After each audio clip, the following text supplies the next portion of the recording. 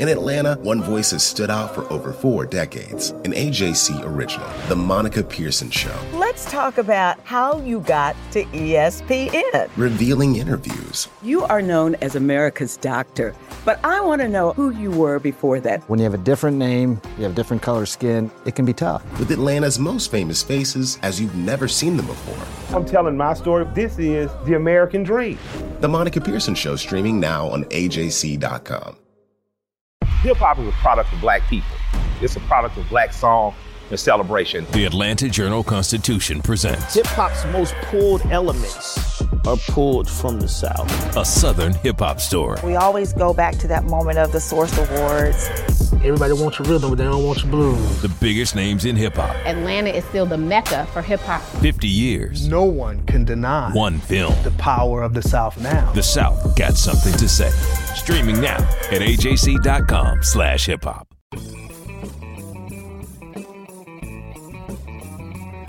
Hello and welcome to the latest edition of the Politically Georgia podcast, where we bring you news and analysis from all the latest Georgia shenanigans in Congress and under the Gold Dome. We're 6 weeks from Election Day, and the AJC released a new survey of 1,150 likely Georgia voters. It's a snapshot of the state. It's not intended to predict the outcome, but it shows a very, very tight race in Georgia, not just for the presidential contest, but for the U.S. Senate battles. And here to talk with me all about it is Tia Mitchell, the AJC Washington correspondent. Hey, Greg. Hey, we've got quite the barn burners here in Georgia, don't we? Yes, it's so close in so many races. It's going to be so interesting to see how things continue to unfold from here. Yeah, and let's set the stage, starting with the presidential race. It couldn't be closer. The poll pegged Donald Trump at 47%. And Joe Biden at 47%. We've seen lots of polls that show a close race, lots of polls showing Trump with with what looks like a slight lead, but within the margin of error. But this is the first major poll we've seen that shows it like literally neck and neck. Yes. And I think it's so interesting, when we drill down, of course, we know that there's a partisan divide where people who identify as conservative or Republican are much more likely to support Trump. People who consider themselves Democrats or liberal, of course we expect them to support Joe Biden. But then you drill down into like Black people. Right now you have 85% of Black people saying they support Joe Biden, 5% say they support Trump. But then you look at white people and it's very flip-flop. But I remember, one of the things that you saw is that the fact that Joe Biden is almost to 30% of white voters is actually a good thing.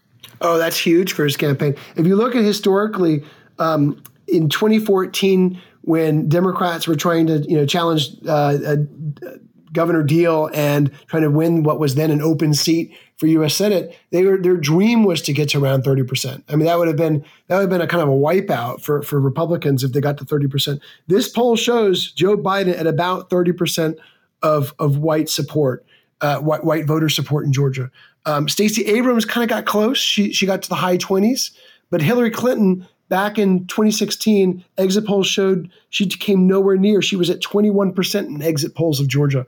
So if Joe Biden can get to 30%, like this poll suggests, it's going to be hard to see Donald Trump winning in Georgia. Now, there's a long way to go, and usually these things tighten even more. And the other thing this poll shows is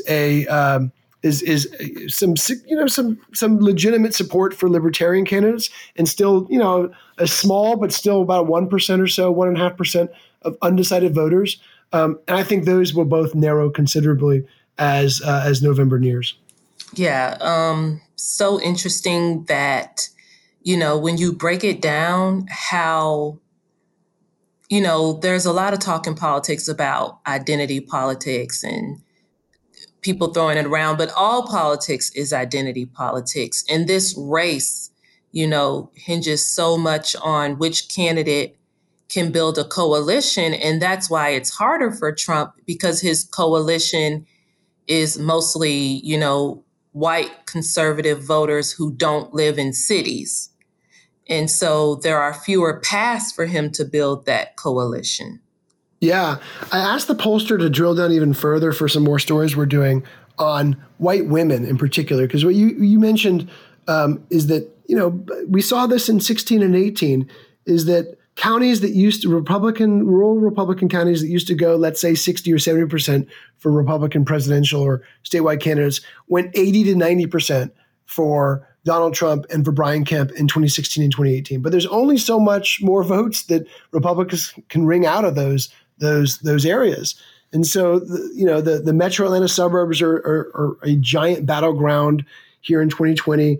We saw a lot of those areas tilt blue in 2016. And then for Stacey Abrams and state legislative candidates, they racked up a string of victories all over the North Atlanta suburbs. Our poll, unfortunately, doesn't break it out by geography. But I did ask broadly our pollster to give us some numbers about how white men and white women voted. And 70% of white men signaled they would support President Trump, but 63% of white women. So still a huge number, still nearly 2/3, but again, a significant statistical departure from white men, and another thing that we'll be closely watching as the election gets closer. Donald Trump has been indicted in Atlanta. We have so many court dockets to follow, but we haven't really seen anything yet. The Atlanta Journal-Constitution has covered every moment of this historic case. I've been writing about this investigation for 2.5 years. Our team is led by reporters Bill Rankin and Tamar Hallerman. Follow our coverage on AJC.com and listen to new in-depth episodes of the award-winning podcast, Breakdown, the Trump Indictment, only from the Atlanta Journal-Constitution. President Trump is now also set to visit Georgia on Friday. And this news comes, hours after the AJC released its poll. It was already planned, but surely the president's seeing similar numbers in his own internals that show Georgia is a close state. And it's really interesting here because, look, I mean, for Democrats, it would be a bonus win. If they can flip Georgia, it'd be huge. It'd be enormous for Democratic enthusiasm and confidence going into the next decade. But it's not a must win for Joe Biden. He's got multiple routes to get to electoral victory by winning other states. But for President Trump, Georgia's a must win. There's really no great path for him forward if he somehow loses Georgia. So just the fact that Democrats are getting Trump to play defense is a major win for them. And the fact that he has to come here rather than spend more time in Wisconsin or Florida or wherever the other, top tier battleground states, Democrats are congratulating themselves today over that. So that's my question. This is my first presidential year covering Georgia. How rare is it for the candidates to pay attention to Georgia? I mean, I'm assuming, particularly in the primaries, Georgia gets a lot of attention. But when you get into general election mode, not so much. But, how rare is this for Trump to be campaigning in Georgia? It's rare. Contrast this with 2016, where after the primaries, neither Hillary Clinton nor President Trump came to Georgia for a campaign event. There was a visit by President Trump, plenty before the 2016 race, but not in the run-up of the actual general election. And same thing with Hillary Clinton. So that shows you, and there was no pandemic back then either. So they had lots of time to come visit without having to shut down the campaign shutdowns and all the other issues we saw here during the pandemic this time around. And then back even in 2012 and 2008, there were very few visits from top line candidates. And when they did visit, it would basically be for a fundraiser and then they'd skedaddle. So the very fact that Trump has to play defense here is a huge victory for Democrats. And as you alluded to, rare in Georgia. I mean, you're used to Florida where candidates basically spend weeks. you hardly go a week without a visit. Here in Georgia, not so much. Yeah, very interesting. So that's something, I mean, and again, it's not saying that Trump is out yet because this is his race to lose, as you put it. But the fact that he is campaigning in Georgia does, I mean, like you said, he could be somewhere else. A state, Florida's the must-win state. Wisconsin, Pennsylvania. And yet he'll be in Atlanta. And what we're told, and as of this taping, we still don't have official word, but I'm relying on 3 different sources who have direct knowledge. But what we're told is that it'll be an event in Metro Atlanta highlighting his Black Voices for Trump initiative that he launched. Me and you covered this way back in November. It seems like a decade ago, but way back in November of last year, when he launched this initiative in Georgia. And we're also told to focus on his criminal justice policy. I'm not sure exactly what elements of that policy he'll focus on at this moment, but he is trying to undercut Joe Biden's support among Black voters. And in Georgia, that's particularly important, as we all have been talking about, because African-American voters are the cornerstone of the Democratic coalition in Georgia. And let's be clear, they are trying to get Black men. Black women, can't get them. I mean, you can get a few, can't get a lot. Black men, and as our pollster drills down, that might be a good area. I think that 8% of undecided Black voters that was in our poll, I think that's a lot of Black men. Because some of the messaging and some of the things that conservatives have used to attack certain things that have been bubbling up has been targeted at Black men. The criminal justice reform, the First Step Act, that's a target at Black men, justifiably so, because we know Black men are more likely to be in the criminal justice system and affected by the sentencing laws and things like that. But even the attacks on the Black Lives Matter organization, pointing out their stance on LGBTQ issues, pointing out their stance on affirming quote unquote non-traditional families, those are very subtle attempts to appeal a conservative message that resonates with Black men. Yep. And that's also a reason why for Biden's first big advertising push in Georgia, he's been on the airwaves here for a while, but his first big, multi-million-dollar expansion was launched just a few days ago. And who did it target? It was aimed directly at Black men.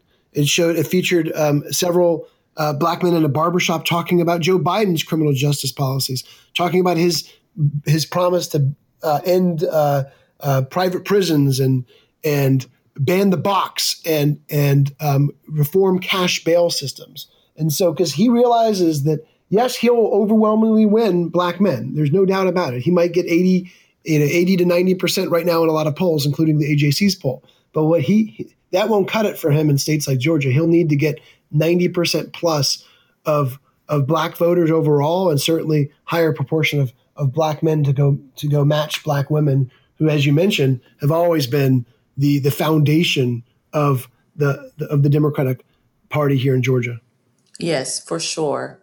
And that's something for us definitely to watch, because again, down the ballot, it'll have implications as well. Yeah. Let's talk about down the ballot, because we also polled Georgia's 2 U.S. Senate races. And let's go with the Purdue seat first. Just as close as the presidential race. Purdue at 47%, Ossoff at 45%. That's within the poll's margin of error of 4 percentage points. So, and it mirrors every other poll we've seen from a credible outlet that shows a very tight race between those two candidates. The dynamics here mirror the presidential race. Ossoff still has work to do to his support among African American voters is in the mid 80s, but he wants to push it up to higher 90s. And there's still with Senator Perdue, I think one of his glaring weaknesses is that independent voters are pretty much split. 31% between Perdue and Ossoff. The rest go toward the Libertarian candidate or undecided. And that's an issue for David Perdue, because independents in Georgia tend to back Republican candidates, at least traditionally. And so he'll want to get those numbers. He must get those numbers up in order to defeat Ossoff in November. Right. Because, again, we know the trend is a lot of people, historically, we think of independent voters being like this small sliver, or I feel like I used to think that way. And you have to rethink that, because so many people now identify as a member of neither the Republican or the Democratic Party. So that independent voting bloc has become pretty substantial. And so you're right. Every being able to get a bigger piece of that independent voting bloc is going to be very pivotal, particularly in a close race. Now, in Georgia's other U.S. Senate race, because, of course, our listeners know we have two. This one's very different. It's a special election, which means all the candidates are on the same ballot. And boy, is it unsettled. Kelly Loeffler is at 24%. So she has what seems like the plurality. And that also reflects some recent polls that show her with a lead, but not a big one. Congressman Collins, her fiercest Republican rival, is around 21%. He's at 20.5%. And Reverend Warnock is just behind him at essentially 20.5% as well. He's at 20.3%. So they're both hovering around the 20% mark. And further back is Matt Lieberman, who's at 11%, and some other candidates are in the single digits. But that tells me two things. One is that Kelly Loeffler is starting her giant spending is starting to pay off. She's promised to spend $20 million plus in this race, and there's other super PACs that are coming in and spending millions of dollars already for her, and as well as the National Republican Senatorial Committee. So it's starting to pay off. She's got about a quarter of the vote, but Doug Collins is still right in there. And he does not have nearly the same financial firepower, but he does have name recognition. He is able to get on Fox News whenever he wants to make some news, and he's still supported by a swath of the grassroots activists in Georgia. Yeah, I think what we've been seeing, and I'm sure we're going to get to it, but this race has become, like a fight between the part of the race that on the Republican side, which is Loeffler and Collins, and they're both battling to out conservative each other, out Trump each other. And I feel like the more we see, particularly Doug Collins, position himself as, the super conservative, but with some all this, now he's, attacking Stacey Abrams and attacking Netflix and attacking streaming companies. It's like there's a ceiling there too. If you've done everything you can to convince people I'm the most conservative and you're still not breaking through. If you look at our survey results, amongst people who identify as Republican, Loeffler has 48%, Collins has 40%. And, amongst people who say that they're very conservative, they're kind of evenly split, but the rest of the party on the conservative spectrum are going towards Loeffler. So it's how much room does Doug Collins have to continue to run to the right in hopes of clawing away at Loeffler's support? And if he doesn't have much more room, then he's got to realize it is what it is, and he might not be able to compete in the long run against her. I think that's what I'm trying to say. Can he? Yeah. She has all the money. As long as President Trump stays out, and there's no indication that he's going to not stay out at this point. So if you can't depend on Trump. Loeffler has all the money. Loeffler has in our SC, all the acronyms. It's where can Collins go to get to where he needs to be to actually win this race? And the money game hasn't even come close to peaking, right? There's going to be tens of millions of dollars more spent between now and November from Loeffler and her allies. So you're exactly right. At some point, Doug Collins starts running out of options. But as of now, he's still within striking distance, and not just our poll, but every other poll I've seen. The difference between this side of the race and the Democratic side of the race is very stark, right? Because in the Democratic side, and we're saying sides because they're all on the same ballot, and I know there's some concerns from Democrats that both Loeffler and Collins will end up in the runoff, but I don't see that happening whatsoever. I think that just my personal opinion as I watch this, as I put on my pundit hat, as Reverend Warnock continues to spend money on TV ads and he has every endorsement of any significant political figure in Washington or Georgia who has taken a side in this race. He's got party backing. He's got a lot of institutional support. As he continues to spend and get his name out there, he'll continue to rise in the polls. For a while there, the narrative was that he could not distance himself from Matt Lieberman, the son of the former vice presidential contender, who is running kind of a shoestring campaign. And polls showed them kind of either neck and neck, or some even showed Lieberman in front. Well, this is the AJC poll is the latest that shows that not to be the case anymore. Right. Warnock is basically doubling Matt Lieberman, and then the other Democrat in the race, Ed Tarver, the other prominent Democrat in the race, Ed Tarver, is way behind at 5%. So that dynamic is starting to change. And the analysts I talk to fully expect, and I'm talking from both parties who, including Republican campaigns, fully expect Warnock to be in the catbird seat by the time this is over, maybe high 20s, low 30s. That doesn't stop Democrats, though, from calling on Tarver and Lieberman to get out of the race and to potentially give Warnock a shot at an outright victory, which is a very, very slim possibility, even if they did get out of the race right now. Right. And that's my concern. If we know that there's a likely chance, especially, we're going to get third quarter fundraising reports, in a couple of weeks. Mm-hmm. Mm-hmm. And it's likely going to show Warnock has a lot of money.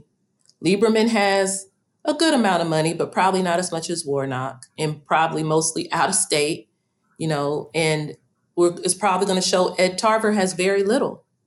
And so the pressure is going to mount for Ed Tarver to get out of the race. And we know that's going to bump Warnock. Lieberman, it doesn't look like he's going anywhere, but I think we're going to see people Democrats coalescing around Warnock. And again, that's going to squeeze out, it's going to make it, pretty likely that Warnock can land in the runoff. So the question is going to be, what happens on the other side?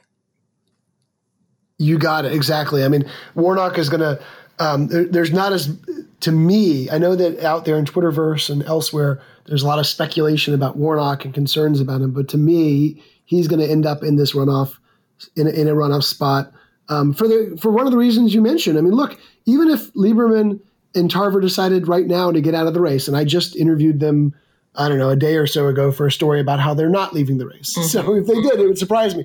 But even if they got out of the race, their names are still on the ballots that are being mailed out to more than 1 million Georgia voters. So, they're still going to get a fraction of the vote. Now, the reason why those calls have really intensified is, of course, Justice Ruth Bader Ginsburg's death. Republicans have promised to hold a vote this year. They haven't said whether it's before the election or after the election, but they promised to hold the vote this year. And there is, in Arizona, a Democrat running for a special election Senate race is in front by about 8 to 10 points in recent polls. So if that Democrat, Mark Kelly, wins that race, the rules of a special election mean that they could be seated as soon as the election is certified, which would be in November rather than in January. So it cuts into the Republican margin. And Democrats here in Georgia hope that the same rules apply in Georgia.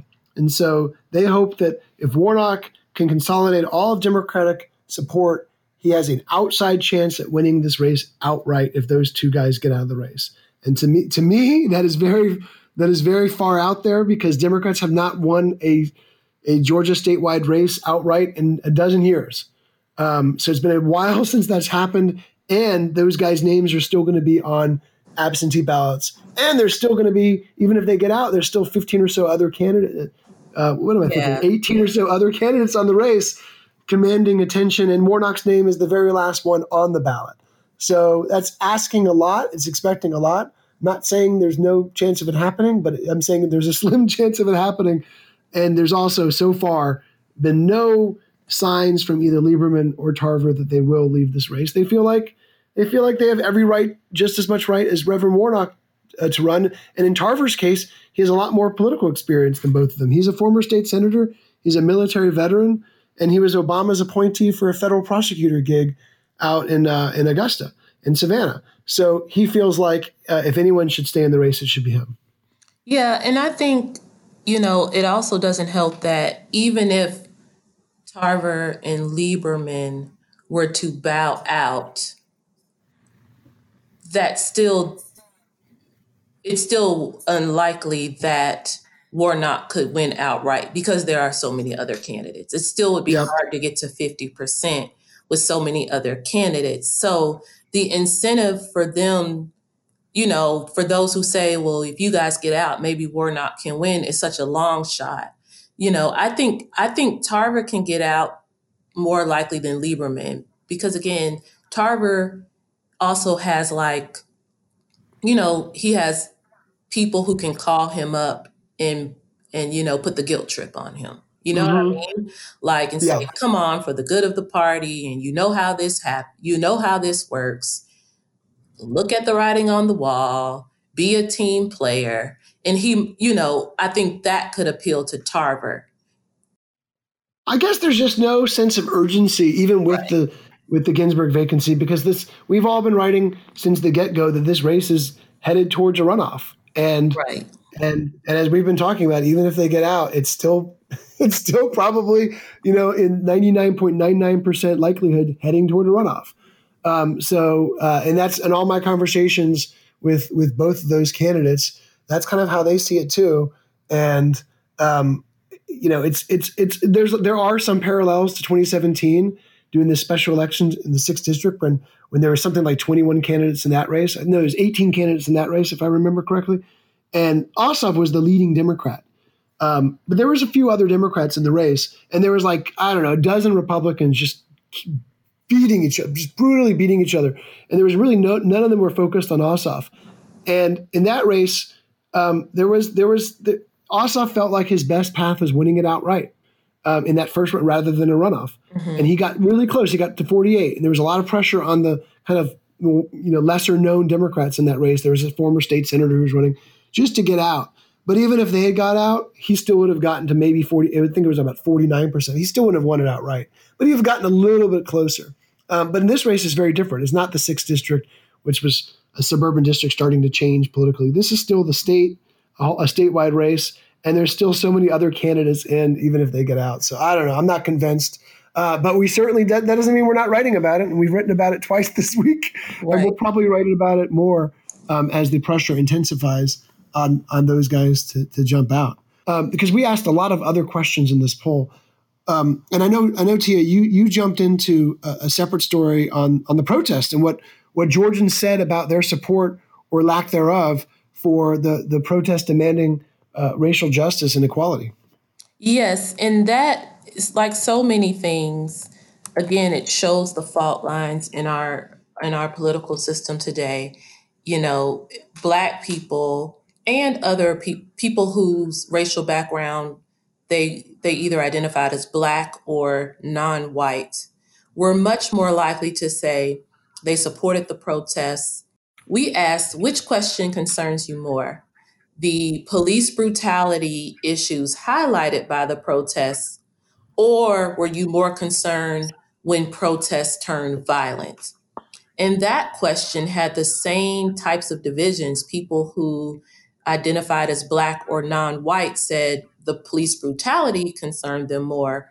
White respondents to the poll said protests that turned violent concerned them more.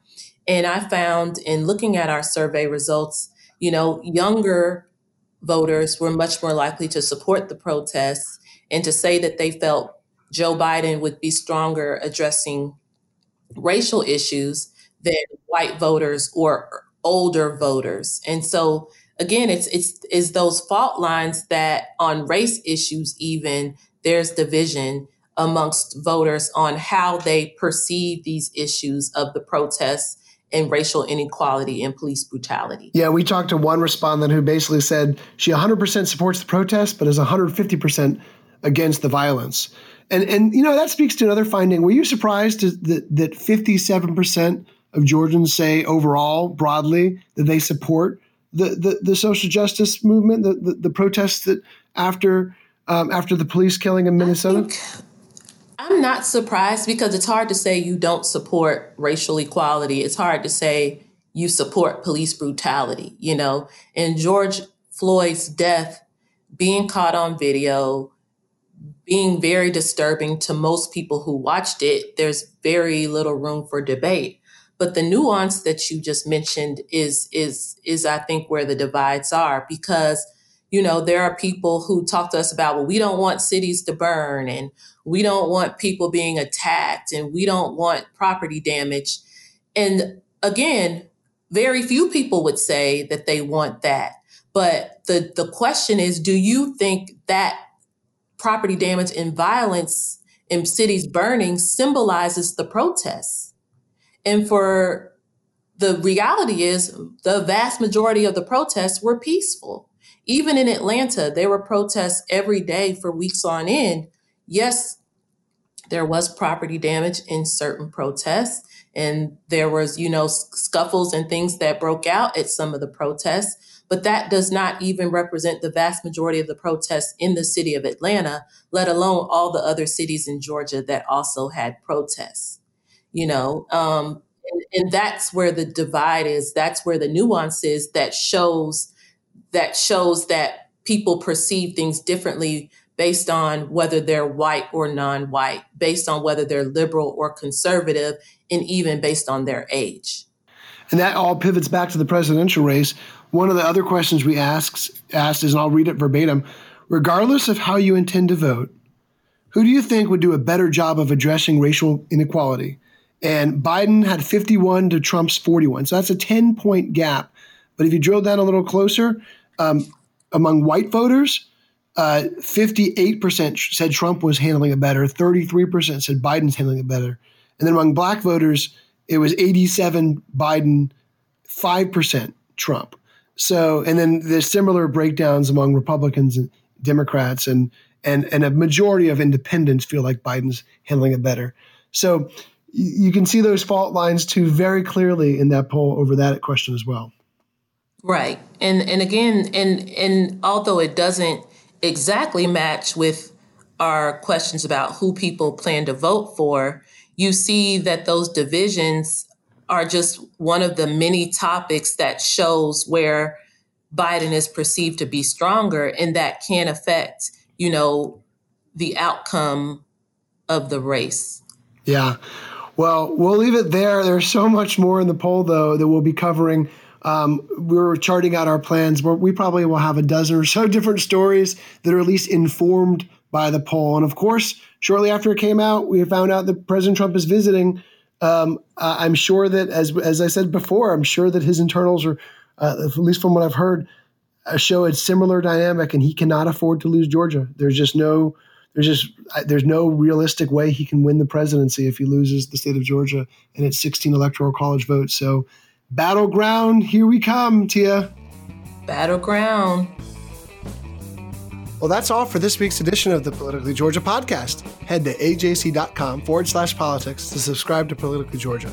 You'll get access to our daily newsletter, along with all of our stories and updates on all things Georgia politics. Don't forget to subscribe to our podcast and rate us. It really means a lot to us when you do. And as always, thank you for listening. Our journalists at the Atlanta Journal-Constitution are working around the clock to keep you updated on all the developments surrounding the Trump indictment. Now the AJC is putting all of our coverage in one place with our new Trump 19 newsletter. Every Wednesday, you'll have our latest coverage and analysis on this historic case in your inbox. So sign up for free today at ajc.com/indictment newsletter. That's all one word. ajc.com/indictment newsletter. I'm Ernie Suggs, race and culture reporter for the Atlanta Journal-Constitution. And I'm Nedra Ravone, lifestyle columnist. Atlanta has been known as the Black Mecca for so many years, but that means something different to everybody. It means everything to me. I've been living here for 24 years, and I am still amazed at how rich the city's Black culture continues to grow. Every day I wake up, I learn something new. Well, you all can learn something new by subscribing to the Atlanta Journal-Constitution's new newsletter called Unapologetically ATL. It's all about the people, the events, and the entertainment happening in Metro Atlanta that Black people might want to know about. Like historically Black colleges and universities. Atlanta's thriving arts scene. And the city's growing neighborhoods. Wherever you live, we want to hear from you. We want to hear what issues are important to you. So subscribe today at www.ajc.com/unapologetically Unapologetically ATL. Only from the Atlanta Journal-Constitution.